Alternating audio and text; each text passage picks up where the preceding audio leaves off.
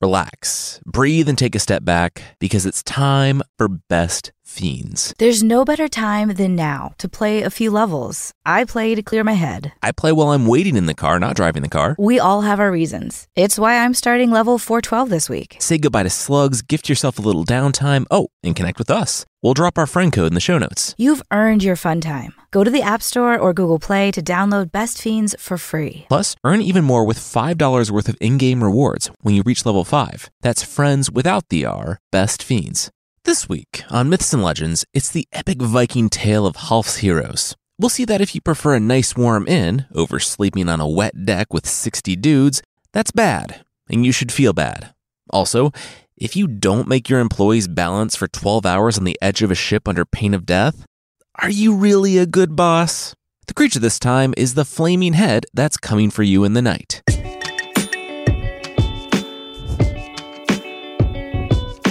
This is Myths and Legends, episode 289, Half the Man.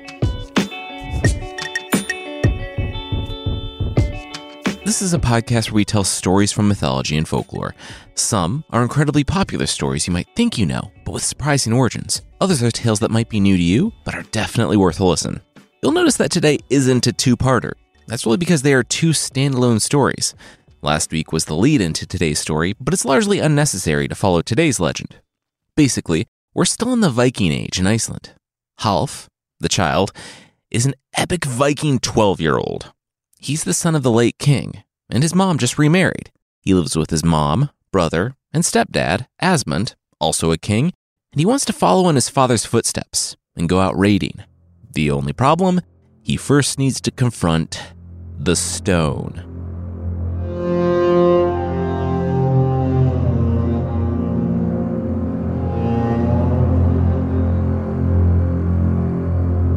The trial of the stone, King Asmund bellowed, arms outstretched. It's a stone, Half said, pointing to the big stone. Yeah, but anyone who wants to go Viking, go raiding, has to lift it. So, yeah, Asmund smirked.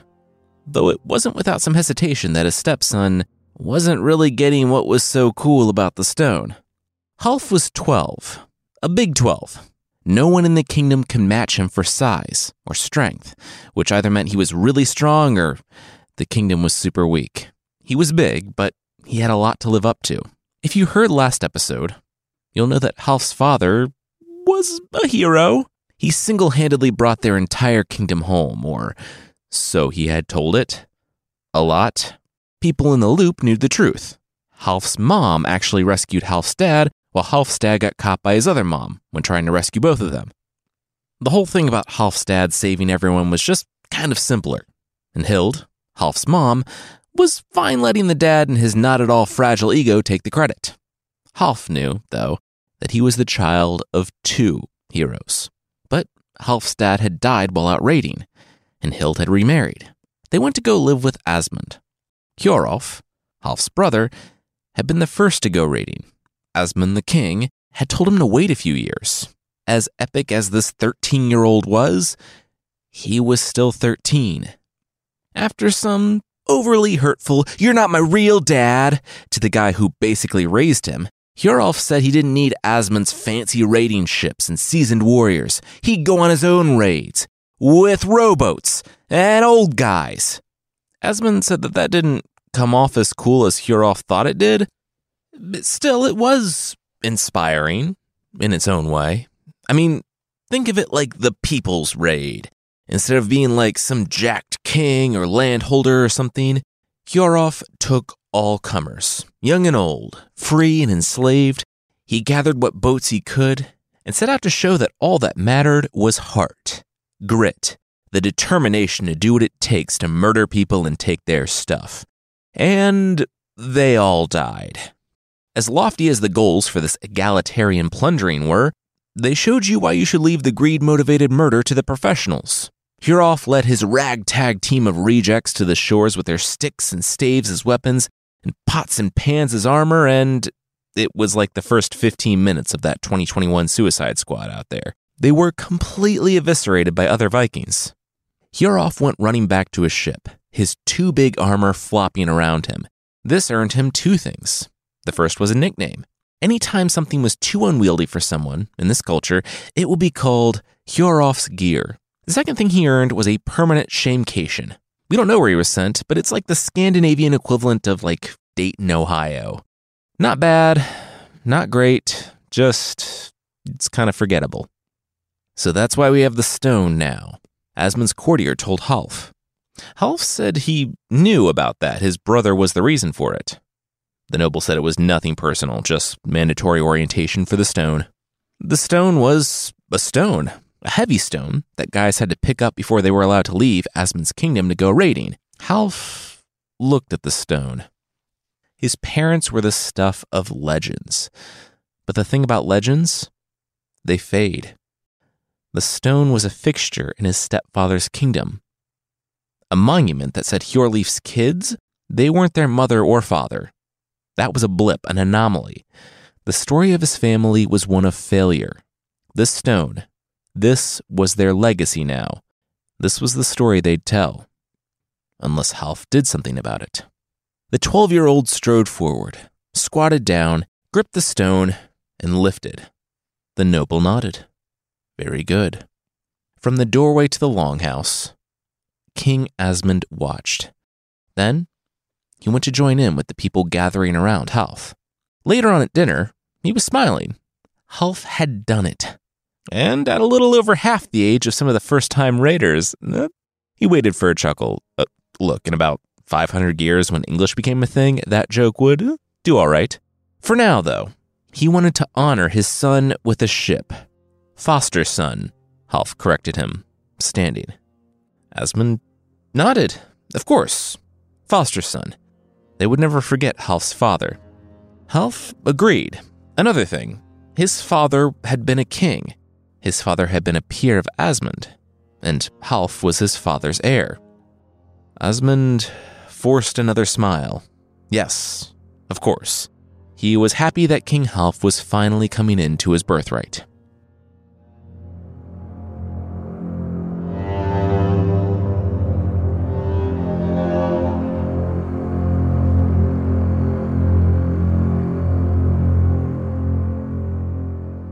Okay, so what's your name?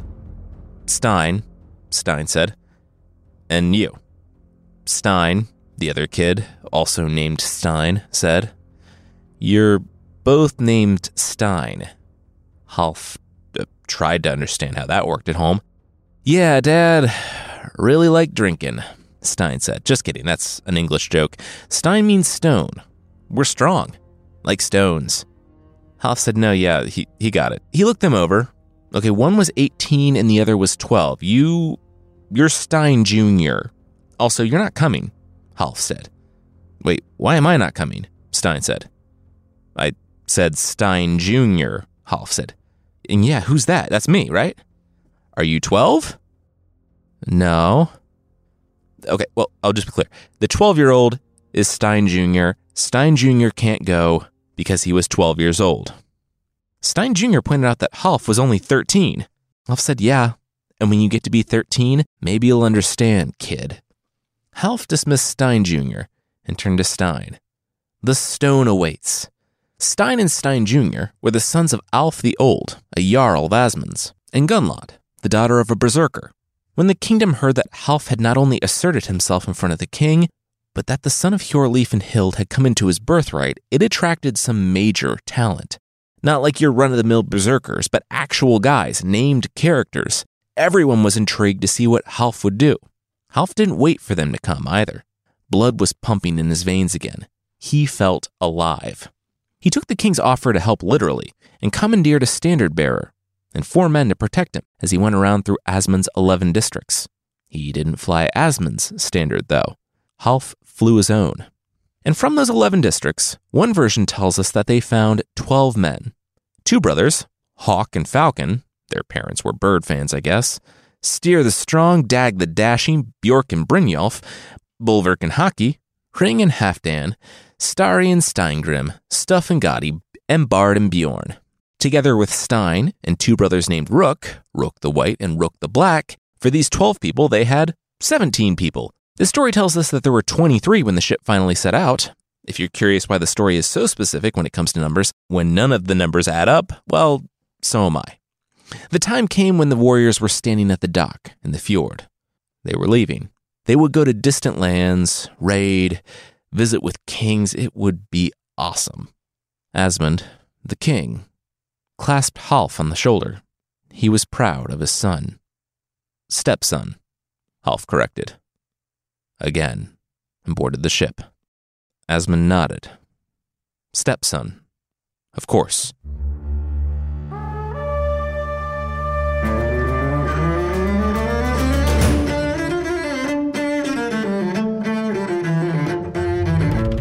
It was a nice day, until it wasn't. Weather can change quickly on the sea, and what started out as a sunny, windy day turned into a night with stars choked by clouds and rain. The men, or I guess teenagers really, stood on board the ship. Oh, it was raining? Weird. They hadn't noticed. This was perfect weather for them, actually, because they were men. Super tough. They actually preferred it like this. I don't, Stein said. The whole ship turned to him. What? Did he really just say that out loud? Ugh, they're embarrassed for him. Yikes. Stein was just saying, on other Viking ships, they would pitch a tent on board when it was raining sideways. Maybe they could do the same here. The 13-year-old that led them walked up to Stein until he was looking the, technically, man in the eyes. He yelled for the others to make port that evening. The ship sailed to a wide spot in the earth where they could dock. You want to go to an inn? Go ahead, Stein. King Half menaced Stein right in his face. Stein's eyes darted this way and that. He didn't want to leave. He didn't want to go to an inn. He was just saying, you're not at home anymore. You want to live in a tent? You go back there. You want to gain glory? You stay with us, Half said, and went to go grab a spot on the rain-drenched deck because real men love sleeping out on hard, wet lumber and dying from the common cold.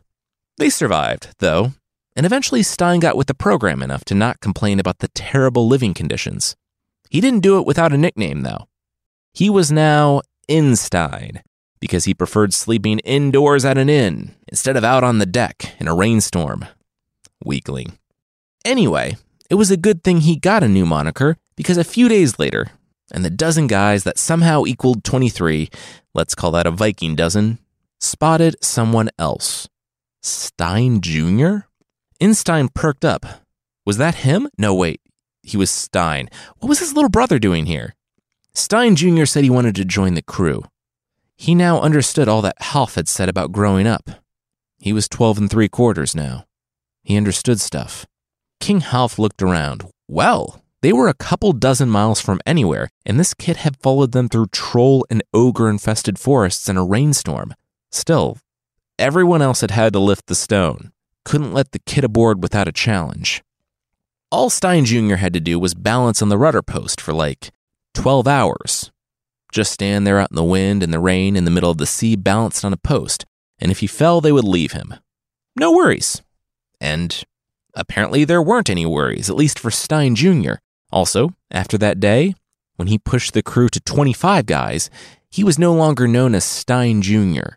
He was now Outside Stein, or Utstein, which I didn't think there was a way to make two guys named Stein more confusing, but here we are. Half wasn't his father. He wasn't his brother. He told himself that he was better, tougher. I like to think the super macho nature of King Half's ship, macho even by Viking standards, wasn't Half trying to impress his crew or keep people in line or anything. It was Half proving something to himself, pushing himself to the limits to prove that he was worthy of his father's name. Not just worthy, actually, but surpassing. His own devotion to going forward, pushing himself harder, engendered almost a fanatical respect from his crew. After their first summer of raiding, Half stopped off at a blacksmith. He returned with short swords, really short swords. Most Viking swords were about 27 to 41 inches in length. Half's swords were 18 inches, and heavy, short, so that his men would be forced to be brave, getting close. Heavy, so that when Half's Vikings struck, their enemies would know it. No one spoke up because no one wanted to appear weak in front of the others. Half did make some rules. They would never bind a wound until the end of the day. On their raids, they would never take women or children. Instead, they would purchase them from their fathers, which should tell you most of what you needed to know about the Vikings if this type of rule was considered the exception. And also, it's not great to begin with. Further, like Einstein learned, they would never pitch tents in storms, or, in fact, even close the sails. Despite all the rules, everyone wanted to join what was coming to be called Half's Heroes. Heroes being an interesting word, not the one I would use for a guy whose most laudable trait was not selling women and children into slavery without purchasing them first. For 18 summers, the crew raided. Half's dozen grew to encompass 60 guys in all, and with it, Half's legend grew.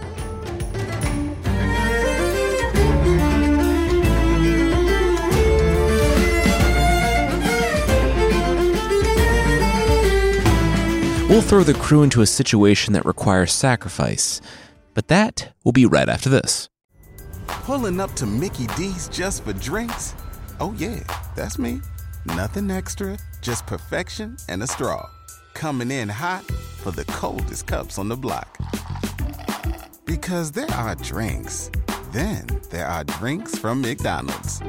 Mix things up with any size lemonade or sweet tea for $1.49. Perfect with our classic fries. Price and participation may vary. Cannot be combined with any other offer. Ba-da-ba-ba-ba.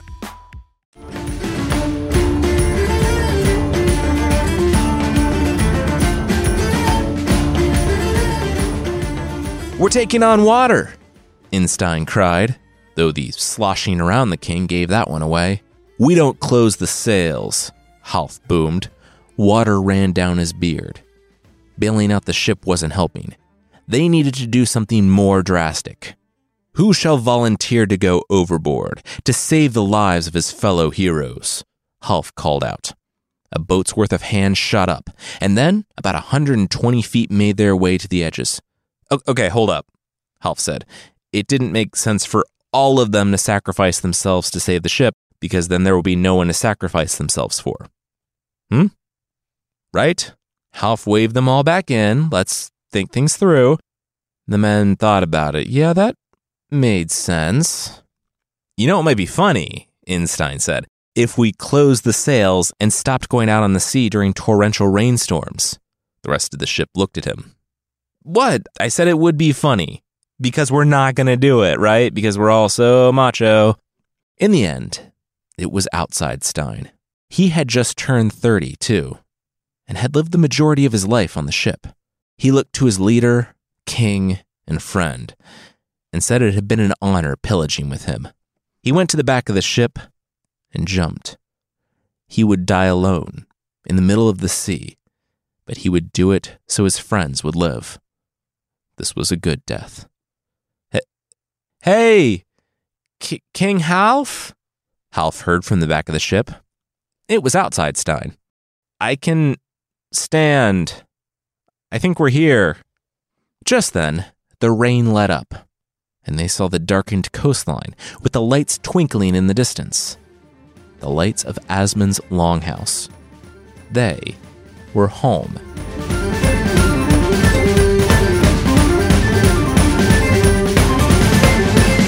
"King Asmund," Half said, clasping his stepfather's arm. King Half," Asmund said with a nod. Half said it was good to see them, and looked to the empty seat, where his mother used to sit. It had been a long time. Asmund sat back on his throne. So, these were Half's heroes. "A few," Half said. "The rest were back on the boat." "Well, bring 'em in. They can all stay here tonight," Asmund said. "They could use a fun night off after 2 decades on the sea." Half said, "Maybe. First things first." He hadn't come home just to catch up. He had come to swear loyalty to his foster father, to exchange rings. King Half was getting up there in age. He was 31 now. He had been raiding for 18 years. He was going to settle down. By this age, his dad had 3 wives. He was going to take his place at the head of his father's kingdom. Asmund said, of course. Asmund had a steward looking after old King Hjorleif's kingdom. The lands were expansive. Half barely remembered them. Barely remembered his father and his mother. He would rule it well, though, and Asmund would have a capable ally. The stepfather laughed. Of course he would. They were family.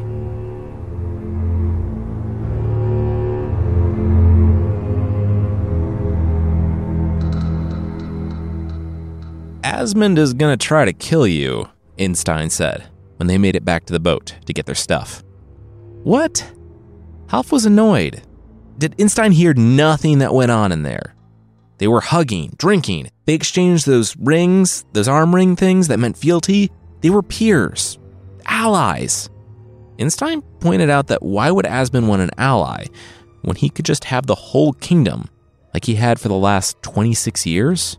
Half said Asmund wouldn't do that. He was Half's stepfather. Really? Stepdad? Einstein laughed. The guy Half cut off every time Asmund tried to call him son was his stepdad. Could have fooled Einstein. You're scared, Half said. Einstein had always been scared, ever since, 18 years ago, when Einstein wanted to sleep in a tent? Einstein said, first, oh my gosh, would they never let that go? Who doesn't want to sleep in a tent on a rainy boat? 2, he's still stuck with King Half. For 18 years, he had given his life for the king, and he would give the rest of it for Half. But he had dreams lately, where they were engulfed in flames. Einstein didn't know what they meant until he saw Asmund's face when he mistakenly called Half son tonight. Einstein would die for Half. He would. They all would. But he didn't want Half to die for nothing. Half said he wouldn't believe it. He was accepting King Asmund's offer to sleep in the longhouse tonight, and anyone who wanted to come with him could. About half the men chose to follow King Half and stay in the longhouse. The other 30 stayed on the boat. They loved sleeping on cold planks, preferred it, actually. Oh, you don't like sleeping with 29 men on the splintering deck of a ship? How weak of you. Inside, the fireplaces were roaring. The ale and mead was flowing. Half was talking to the man who was not his dad. I'm sorry about your mom, Asmund said. She became sick a few years back. With Hjorolf in exile, none of her blood relatives were there. But Half, he had been out doing what he needed to do, right? Gaining all that glory, getting that treasure. King Half corrected. Asmund smiled. Yes, absolutely. Sorry, son. King Half insisted. Asmund nodded again. Right. Sorry. That was the last time. They sat there awkwardly until King Asmund rose. He should turn in. He was pushing 60 now. He couldn't keep up with the kids anymore. He smiled and patted Half on the back.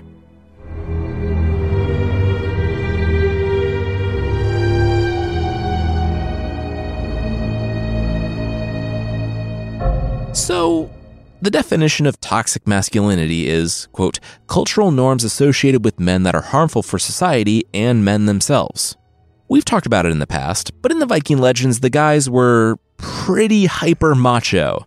Anything they saw as demeaning their vision of what a man should look like was to be utterly shunned. That, of course, stretches all the way back to the insult poetry slams of the Saga of the Volsungs, but it also includes wearing deep V t-shirts. And now, apparently, assassination attempts. Through his own imposition of extreme rules and ascetic self-flagellation, King Half had molded a crew that would withstand anything, which was great when you're fighting other Vikings or, out there being generally terrible. But when it comes to willfully burning alive to show how macho you are, you've taken things too far. And yeah, whatever Asmund's true motivations, he decided that tonight was the night. With Hjorolf neutralized and Half in his power, he could make his move to gain complete control over the long-dead Hjorleif's kingdom. He and his warriors barred the door to the longhouse, after Half and his warriors passed out from the mead and piled fires all around it. Inside, one of Half's men woke the moment he smelled smoke. He looked up. Seemed a bit smoky around their hawks now. Now, we don't know what that statement means, and it seems the warrior only said it for his own benefit, because no one else was actually awake. We do know that smoke was filling their hall, and he made his little quip and then went back to sleep. Or pretended to, I don't know. When the fire climbed the walls and the ceiling caught, another one of Half's warriors woke. Getting warm in here. The wax would be dripping from their blades soon. They put wax on their blades to keep them from rusting, and they were indeed dripping. The warrior went back to sleep. The beams began to crack after they burned too much. They couldn't take the weight of the roof. Half woke. Wait, what? The building is on fire. Oh my gosh, we're gonna die here. Everyone, get up. The two guys who noticed it beforehand were confused. Wait, so they were supposed to tell everyone if they were all gonna burn to death? Being a man is so confusing. Einstein and Half rallied the men, and together, as the building collapsed, they were able to push through the burning doorway. The ones in front dropped, on fire, and the ones in back didn't make it out.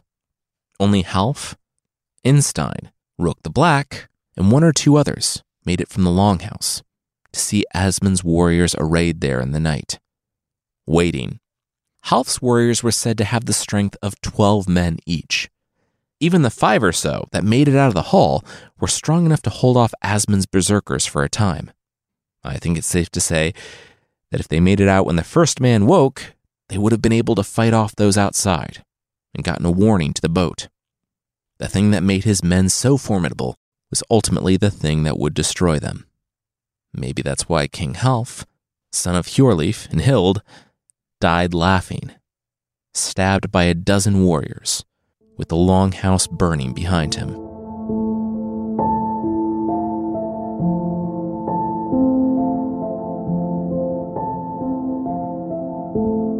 Is this the end of Half's heroes? We'll see, but that will, once again, be right after this.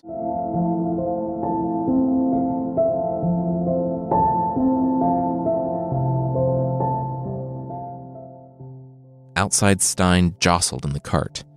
It hurt. Everything hurt. He started to groan. Light flooded in when the blanket was pulled up, and Outside Stein got a slap in the face. "Shut up! You're dead!" Outside Stein didn't know what that was about. He wasn't dead. In fact, he was piled in a cart with Bard and Bjorn, too. Wait, they were warm. The cart lurched to a stop. More bodies to be burned. The rebels. He heard a familiar woman say. There was a clang of coins, and then footsteps coming toward the cart. When the soldier lifted the blanket, Outside Stein's eyes were closed. He was dead, after all. The blanket fluttered back down. "Take them down to the shore," the warrior demanded. The cart started up again. A minute or so later, the cart thudded again. The woman said, sorry, she lost a wheel. She would have to catch up with the others. After another few seconds, the cart took off, crashing through the trees. When Outside Stein dared to look, he could see the smoke of his brothers, his literal brother, and all the others that were once Half's heroes, rising to the clouds. In the end, no one noticed that Gunnlaud didn't show up to the pyre. Gunnlaud was the mother of both the Steins, and now she helped her son, Bard and Bjorn, recover in a cabin in the woods. As soon as Outside Stein could walk, his mother had to beg him not to go try to avenge his king. Asmund was paranoid. Both fires made it nearly impossible to get an exact count of the dead. He knew some had to have survived. A cotter had just been hanged for supposedly helping Rook the Black escape up north. As soon as Outside Stein was able, he was going to Sweden. Barn and Bjorn were going to King Solvi, the late King Half's uncle on his mother's side. The time would come for vengeance, but not until they could be sure they could carry it out.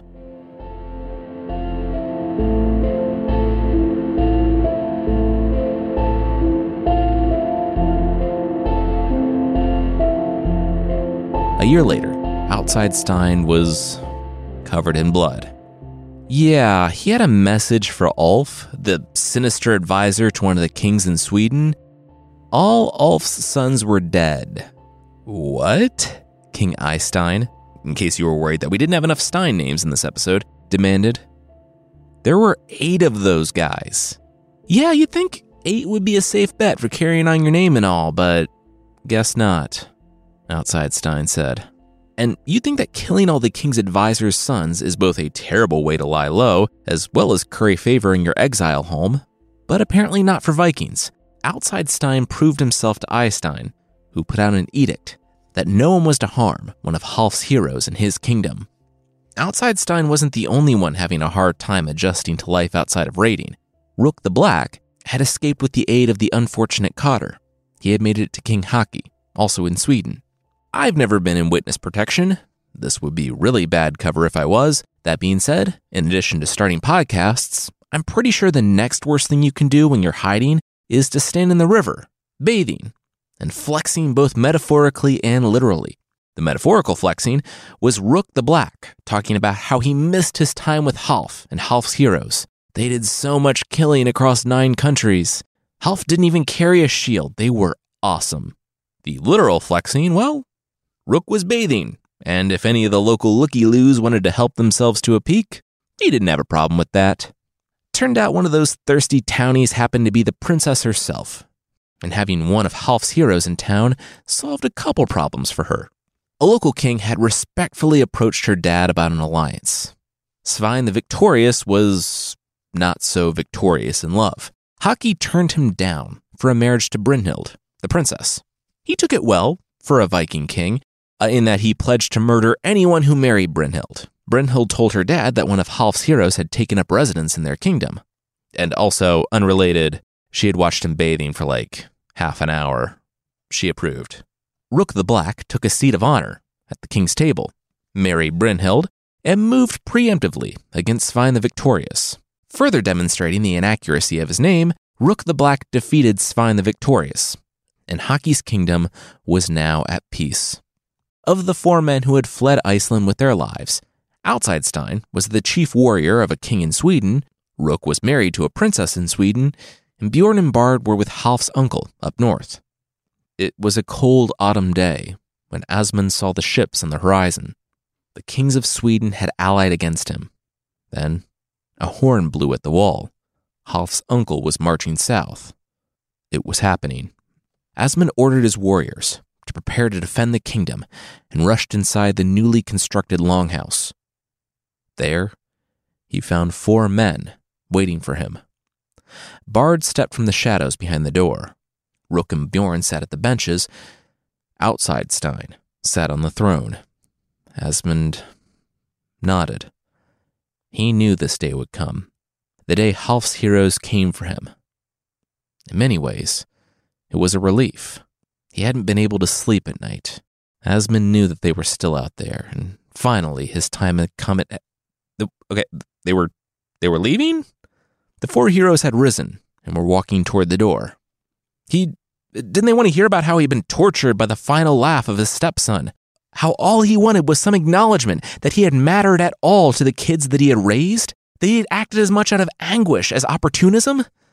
The 4 remaining men of Half's heroes looked at each other. Nope, they didn't care about any of that. They were only there because Asmund had killed their friends and their king, the ones to whom they had pledged their lives. Asmund dropped to his knees, baring his neck. Fine, let them take him, but spare his kingdom. No, outside Stein said. They weren't going to do either of those things. They opened the doors to screams and the sounds of swords and axes thudding when they hit flesh. We're not going to spare your kingdom. We're going to take it. Your people will be ours. Your home's burned. Your legacy ash. As for killing you, we'll let the fire do that, outside Stein said. Bard tossed a torch back into the hall before closing and barring the doors. The 4 remaining members of Half's heroes waited until the collapsing hall silenced Asmund's screams. The town burned around them, but that didn't stop the Swedish warriors or the northern berserkers. As they watched the smoldering ash, the 4 of them thought about something. they had spent their entire lives fighting. At first for Half, then to get revenge for him. They had lived for years, counting their lives as nothing. Now, their long quest was complete. They didn't have anything to spur them on. They felt nothing. Maybe it was time to stop trying to die and start trying to live, is what we might say. But remember, this is a Norse saga. Revenge rules and solves absolutely everything all the time. And what revenge doesn't settle? Well, looks like we need a little more revenge. Rook the Black, an outside Stein, decided to retire and finally get into some hobbies. Turned out their only hobby was raiding, and the story tells us that they did that for many years. Rook the Black and Brynhild had a daughter that they named Gunlod, after the Stein's mom, who helped heal the other 3 members of the group. She eventually became the mother of Hormund Gripson, the person we'll talk about the next time we get into the sagas, because if you thought we were finished with the supernatural stuff, he fights a Witch King and befriends a Valkyrie before accidentally slicing off her leg. But that won't be next week. Next week we're back in the Arthurian legends with the story of a giant made from cow bones, whale bones, and, of course, Guinevere's fingernails.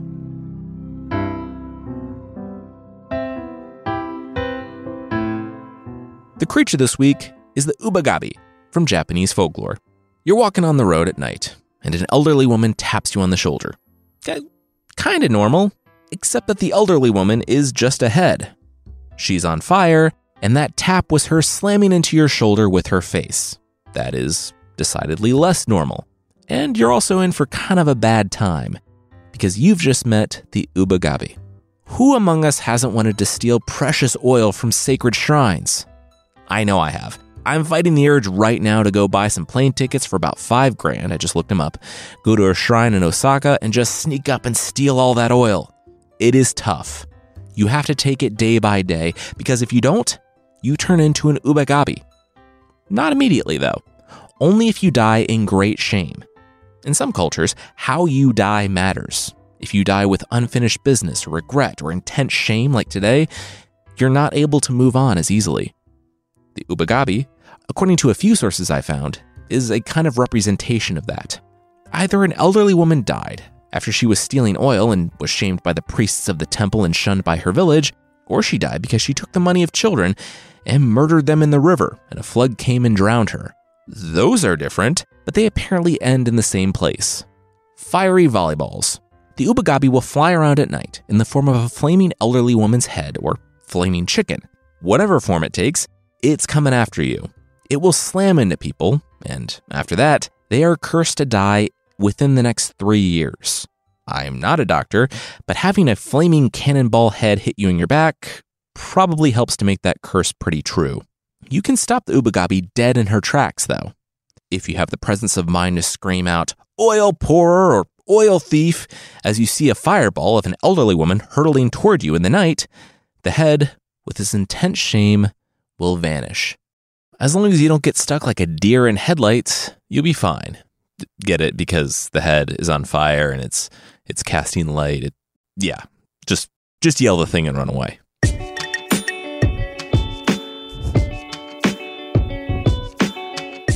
That's it for this week. Myths and Legends is by Jason and Carissa Weiser.